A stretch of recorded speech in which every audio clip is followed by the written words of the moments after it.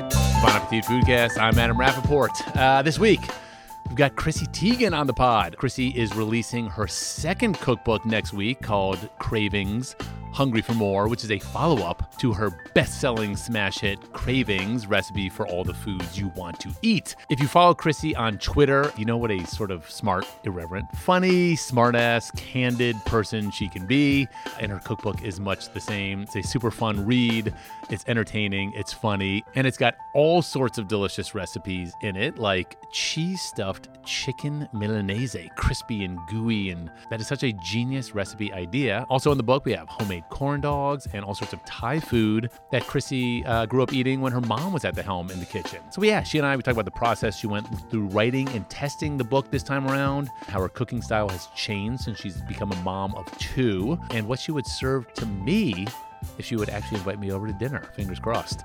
Before we get started, one more reminder to sign up for our newsletter by going to tinyletter.com/foodcast. We send out a short but sweet email to your inbox every week talking about the episode at hand, what's going on behind the scenes, plus links to recipes and all sorts of other fun stuff. That is tinyletter.com/foodcast. All right, let's do this. Here is Chrissy Teigen. Chrissy Teigen, welcome to the podcast. Hello, how are you? I am well. How are you? I'm so excited. I feel like I'm talking to a celebrity. Thank you very much. Chrissy, first question. What did you have for breakfast this morning? I just actually had a half cauliflower, half oats porridge with shiitake mushrooms and bone broth. Oh, no, did you wait, egg on top. Did you really? Did you make that yourself? I did, yes. We make it about once a week, and then we freeze it, and it just sits and gets better and better. And it's actually it helps me with milk production. So Miles is your infant, correct? Is that correct? Yes, Miles is 8 weeks old now, and yeah, he's fantastic, and it's fun. It's really fun with a 2-year-old and a little baby. Like it's chaos. So I only have one. I have a 10-year-old boy. But I have to ask, I know, because this is what all parents want to talk about. What's the sleep situation? Actually, she has always been really good at sleeping. Luna she goes down around 7:30. She goes up at 6:30, but she falls asleep around 7:30, and she sleeps. We have the monitor, and she now she's, learning how to count and do ABCs. So throughout the night, she randomly says stuff like that into the monitor. But she always goes back down, and then she wakes up around 7:30 in the morning. That's amazing. So 12 solid hours? Yeah. Oh, wow. Like she really is.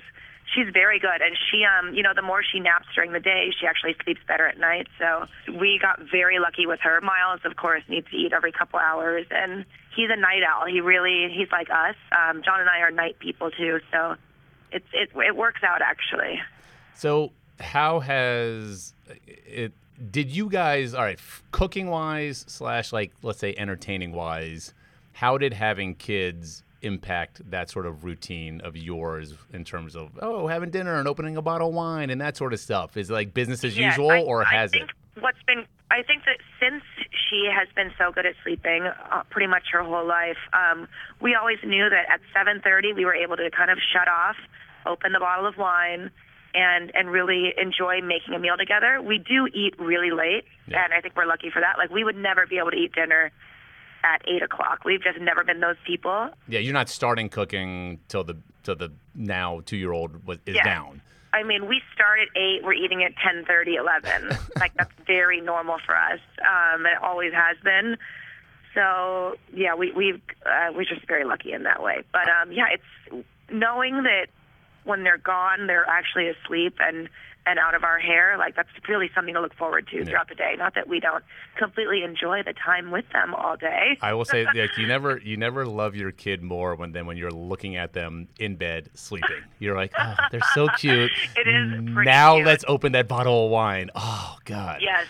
And it tastes so good after like a long day anyway. So it's worth it. Like, wine never tasted so good. Yeah. Okay, so you write about new book, Cravings. I feel like it's like a movie, like Cravings, the sequel. Cravings, Hungry for More. Yeah. You do write pretty candidly in there that it was a challenge getting going on this book having just had your first child and sort of dealing with being a new mother, and like what was that process like, the writing of this book compared to the first one? This one is so different.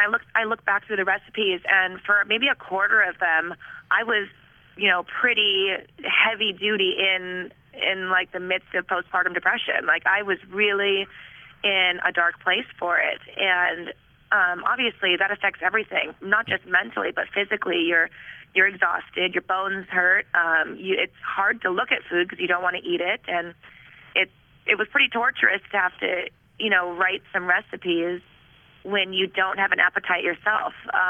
So I think once we really realized and honed in on the issue and really started realizing the issue, and everyone was able to understand that we have to stop here. Like this isn't going to be good for anybody. I'm not going to put out recipes I love. I'm not going to be able to taste the recipes I love. So we just put a hold on everything for about 5 months or so until I started feeling better, and it changed everything. I mean, I'm sure you know too. It's hard to write about food if you're not in the mood. Even not depressed, it's hard for me to write about food if I'm just not in the perfect mood for it. You have such a tight relationship with your readers / followers, etc., and it seems like they expect you to be exuberant and funny and candid and on, and it's hard to be on when you're not feeling on. Exactly. No, and I'm sure you feel the same pressure too. It's really it's really, really tough, and you can't just flip a switch and turn it on, really. Even there were days on Lip Sync Battle where, my whole job is to be goofy and have so much fun, but it's not feeling that way, in your mind and in your heart. It's really tough to go out there and be goofy and silly. And yeah, I've just never been that kind of person. I've never been a good actress. I've never been good at faking any emotions. So yeah, it was a little bit tough for me, but I think that's what's so great about the book is that everyone around me that helped with it, including Clarkson Potter, down from publishing to co-authors, everything, they really understood. And was there one day where you said, guys, let's have a conference call, and you got on the phone with Clarkson and your co-writer, or Francis, your editor, and said, can we talk about this? Or who spurred that decision? Oh, absolutely. There were so many email chains going around, and I think it was maybe John actually had wrote everybody, and Luke Dillon, my manager, he was like, Luke, let's blast an email to everybody explaining what's going on. Obviously I'm not good at hiding anything. Everyone knew already. It was just something that was kind of not really spoken about. It was the elephant in the room, basically. It was very obvious to everybody, but you just didn't.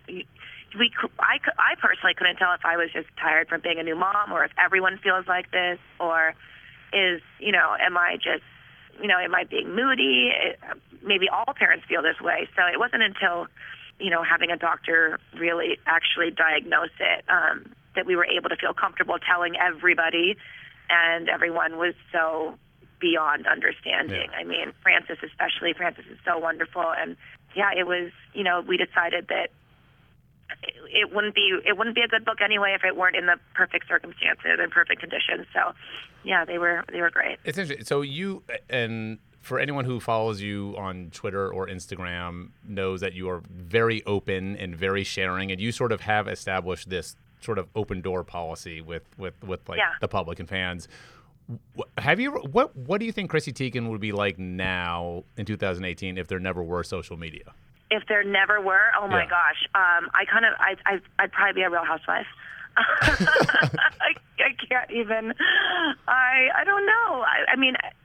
I like to think back on the days when I'm with IMG right now as an agency, and I've had agencies before them though where social media was like really frowned upon. You really it would hinder your brand opportunities.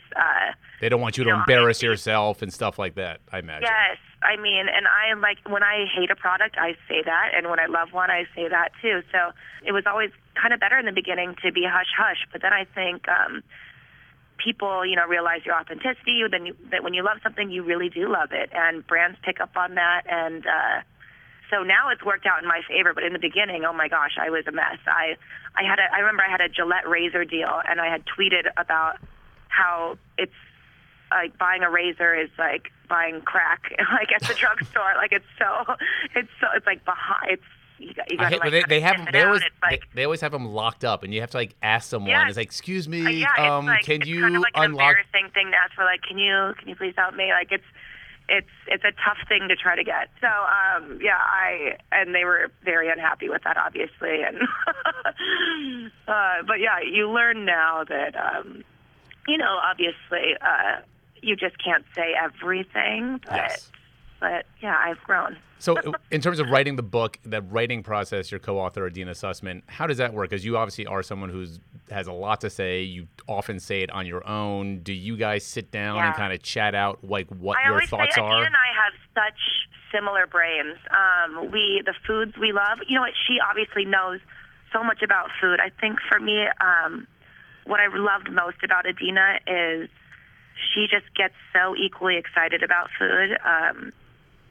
She, like the passion that she has in the simplest things. She really gave me actually the balls to feel like I could try anything and make something up. Or, I'd be like, do you think this cheese would go well, with this? And she would say, how are you going to know if you don't try it? So, and I was always very by the book, which is why I love cookbooks so much, is I love following a recipe. I love reading cookbooks. And I kind of I used to stick to recipes. I wouldn't be that adventurous. And she taught me how to, just go with my gut and go with your palate. And she also, we would wake up in the morning and we'd text each other, and we have like the brain of a stoner, basically. We always called ourselves stoners who don't smoke. Like that's the palate we love. That's the palate we have. And making recipes with her was truly so fun, because she knows all the technical things, how to, because, more important than a recipe is being able to get that base of it, establish that base, how to do the perfect poached egg, how to, make a fluffy biscuit. And those tips and things are the things that I love and I need to hear too, because I'm just a home cook. I'm not a chef in any way. Having her to get the recipes technically perfect was great.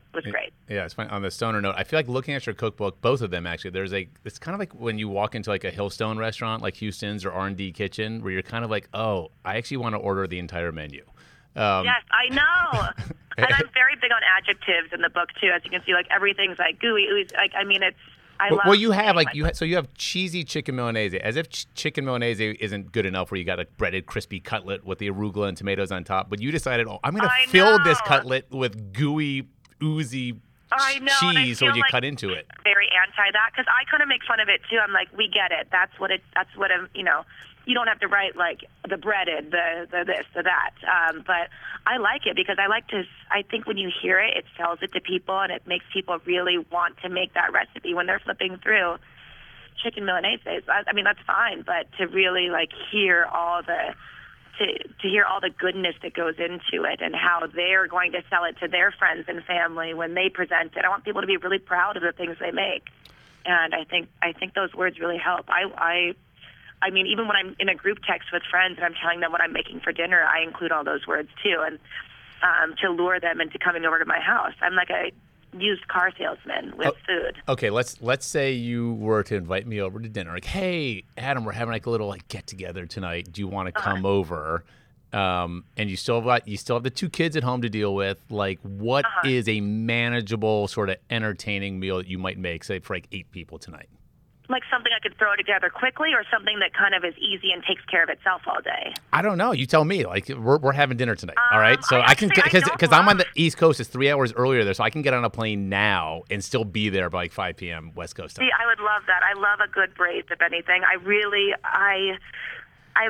more a fan of things that have been cooked slowly all day and have turned themselves into like a pot of love rather than a quick meal.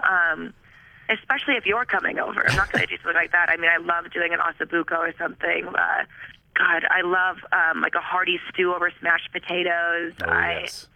Can we talk? And I'm very into one-pot meals. I used to, when I was on that show Fab Life or whatever, they were always trying to get me to do segments where everything was about meals that you can freeze all week, meals that were one-pot, meals that were slow-cook meals, things you could shake in a Ziploc bag, and I never understood it until I had kids. I never got it, and now I completely understand it.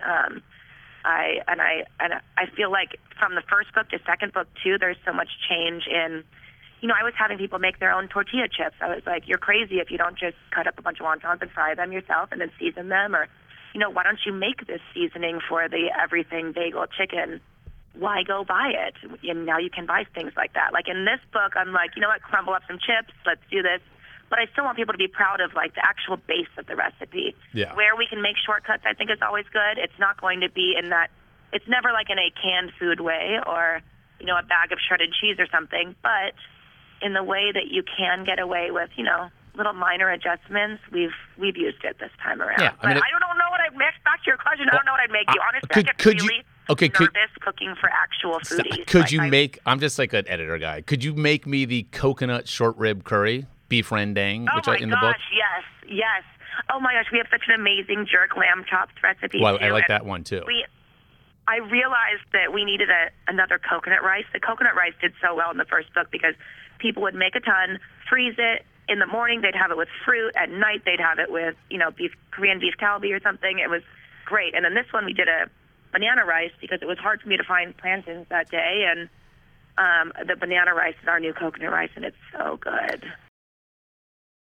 You mentioned in the intro of this book that you are sort of sharing more of those sort of flavors that you might have grown up with on your mom's side, who's Thai, that were a lot more assertive and acidic and pungent and whatnot. And can you talk about that decision to sort of, yes, there are still cheesy, gooey, ooey recipes in this book, but there's also some recipes that sort of head in a different direction?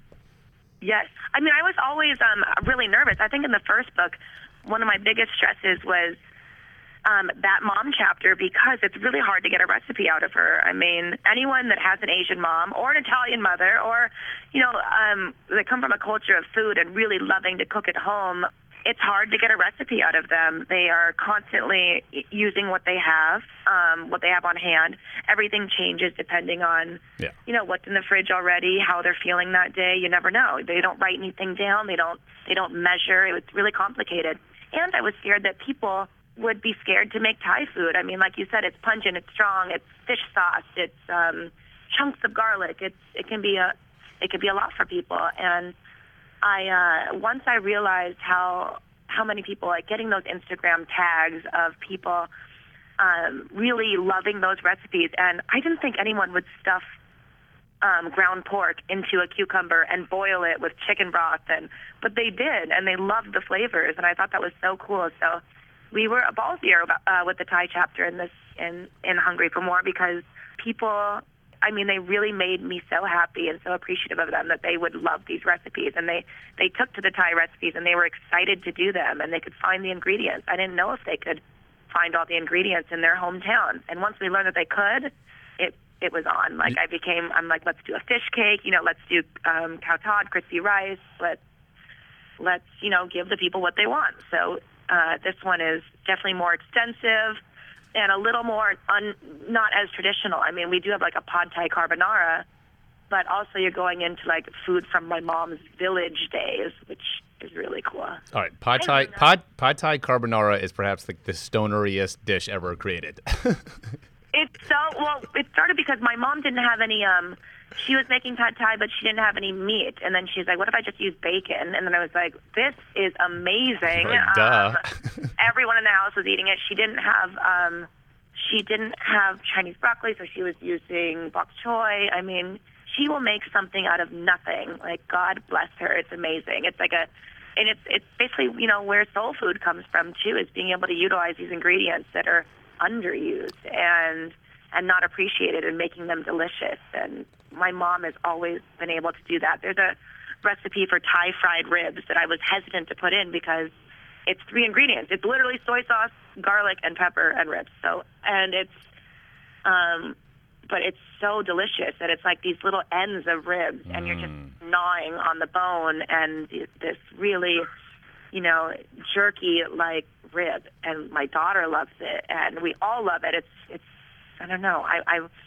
You try something like that and you're like, no, this has to be in. You have to be comfortable with putting easier things in the book. Well, the funny thing is, and it's so often the easier things that is what everyone ends up making. I know. Actually, like salads and stuff get, I thank God for social media because I wouldn't really know what people were making the most. I think my cacio e pepe, which was one of the easiest recipes in the last book, is made 20 times more than anything else, and I don't know why people gravitate.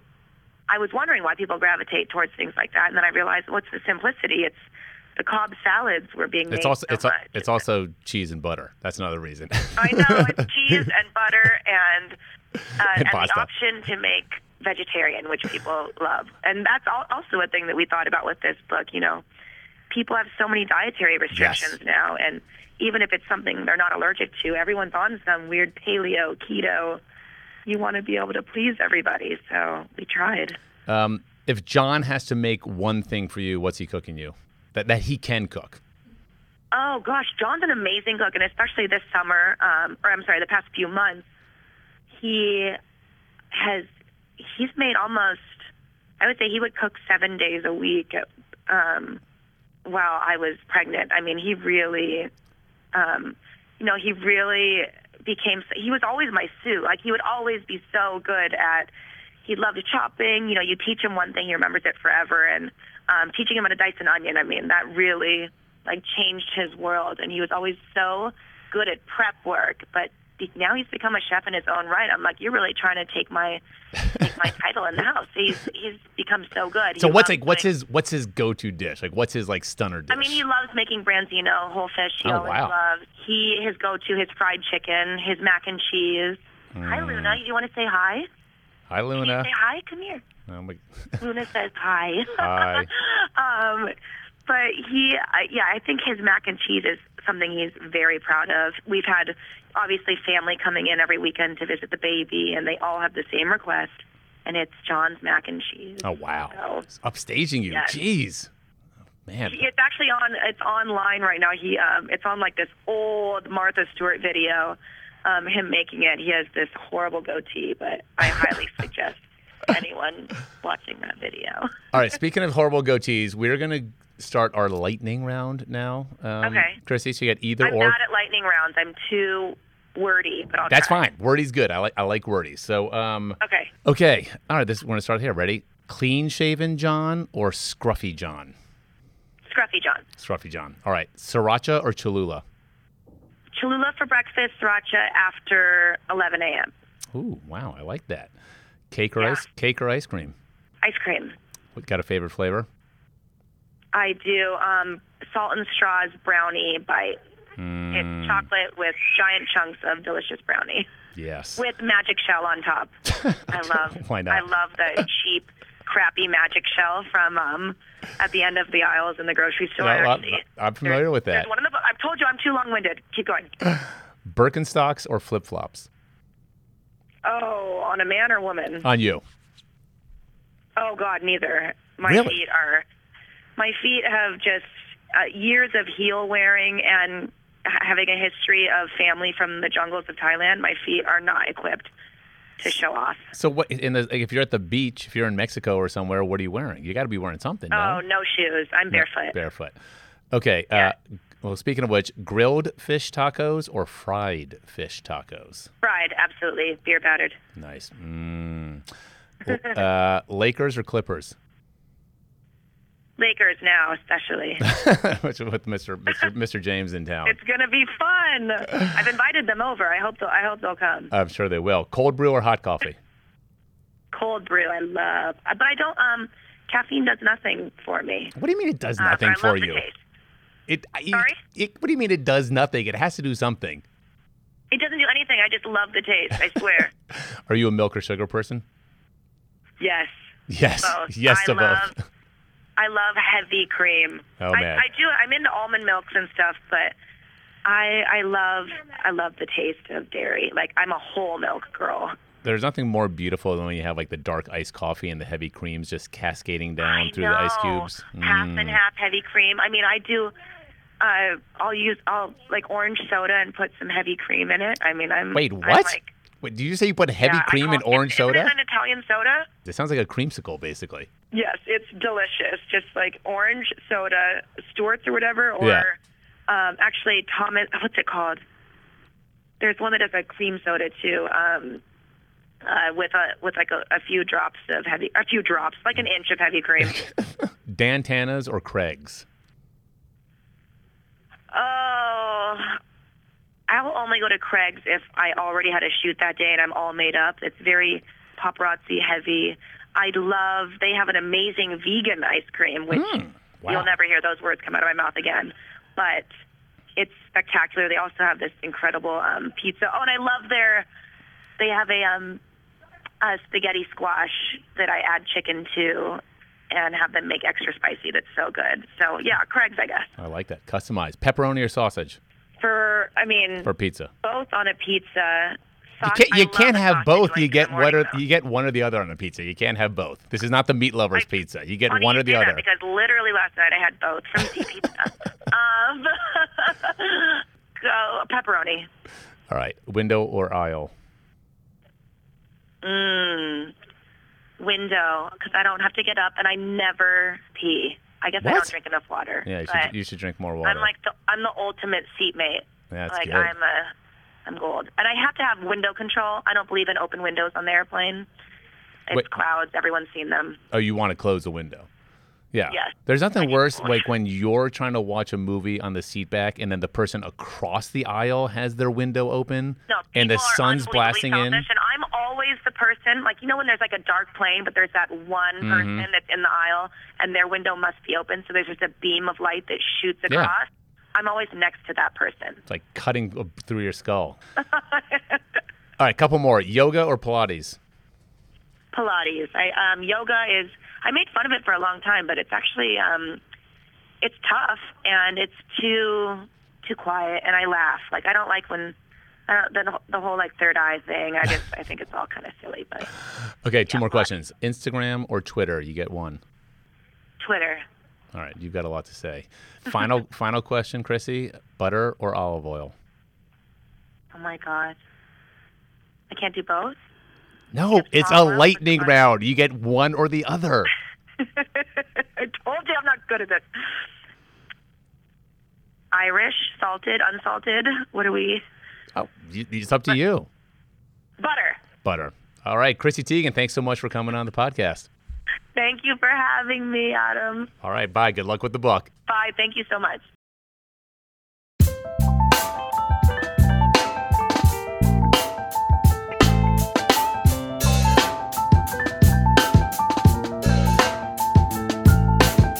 The Bon Appetit Foodcast is produced by Carrie Polis and Christina Che, and produced and edited by Emma Wartzman. Our theme music is by Nathaniel Wartzman. We have new episodes every Wednesday, and if you want to tell us about this or any other episode, email us at bonappetitfoodcast@gmail.com. Thanks for listening.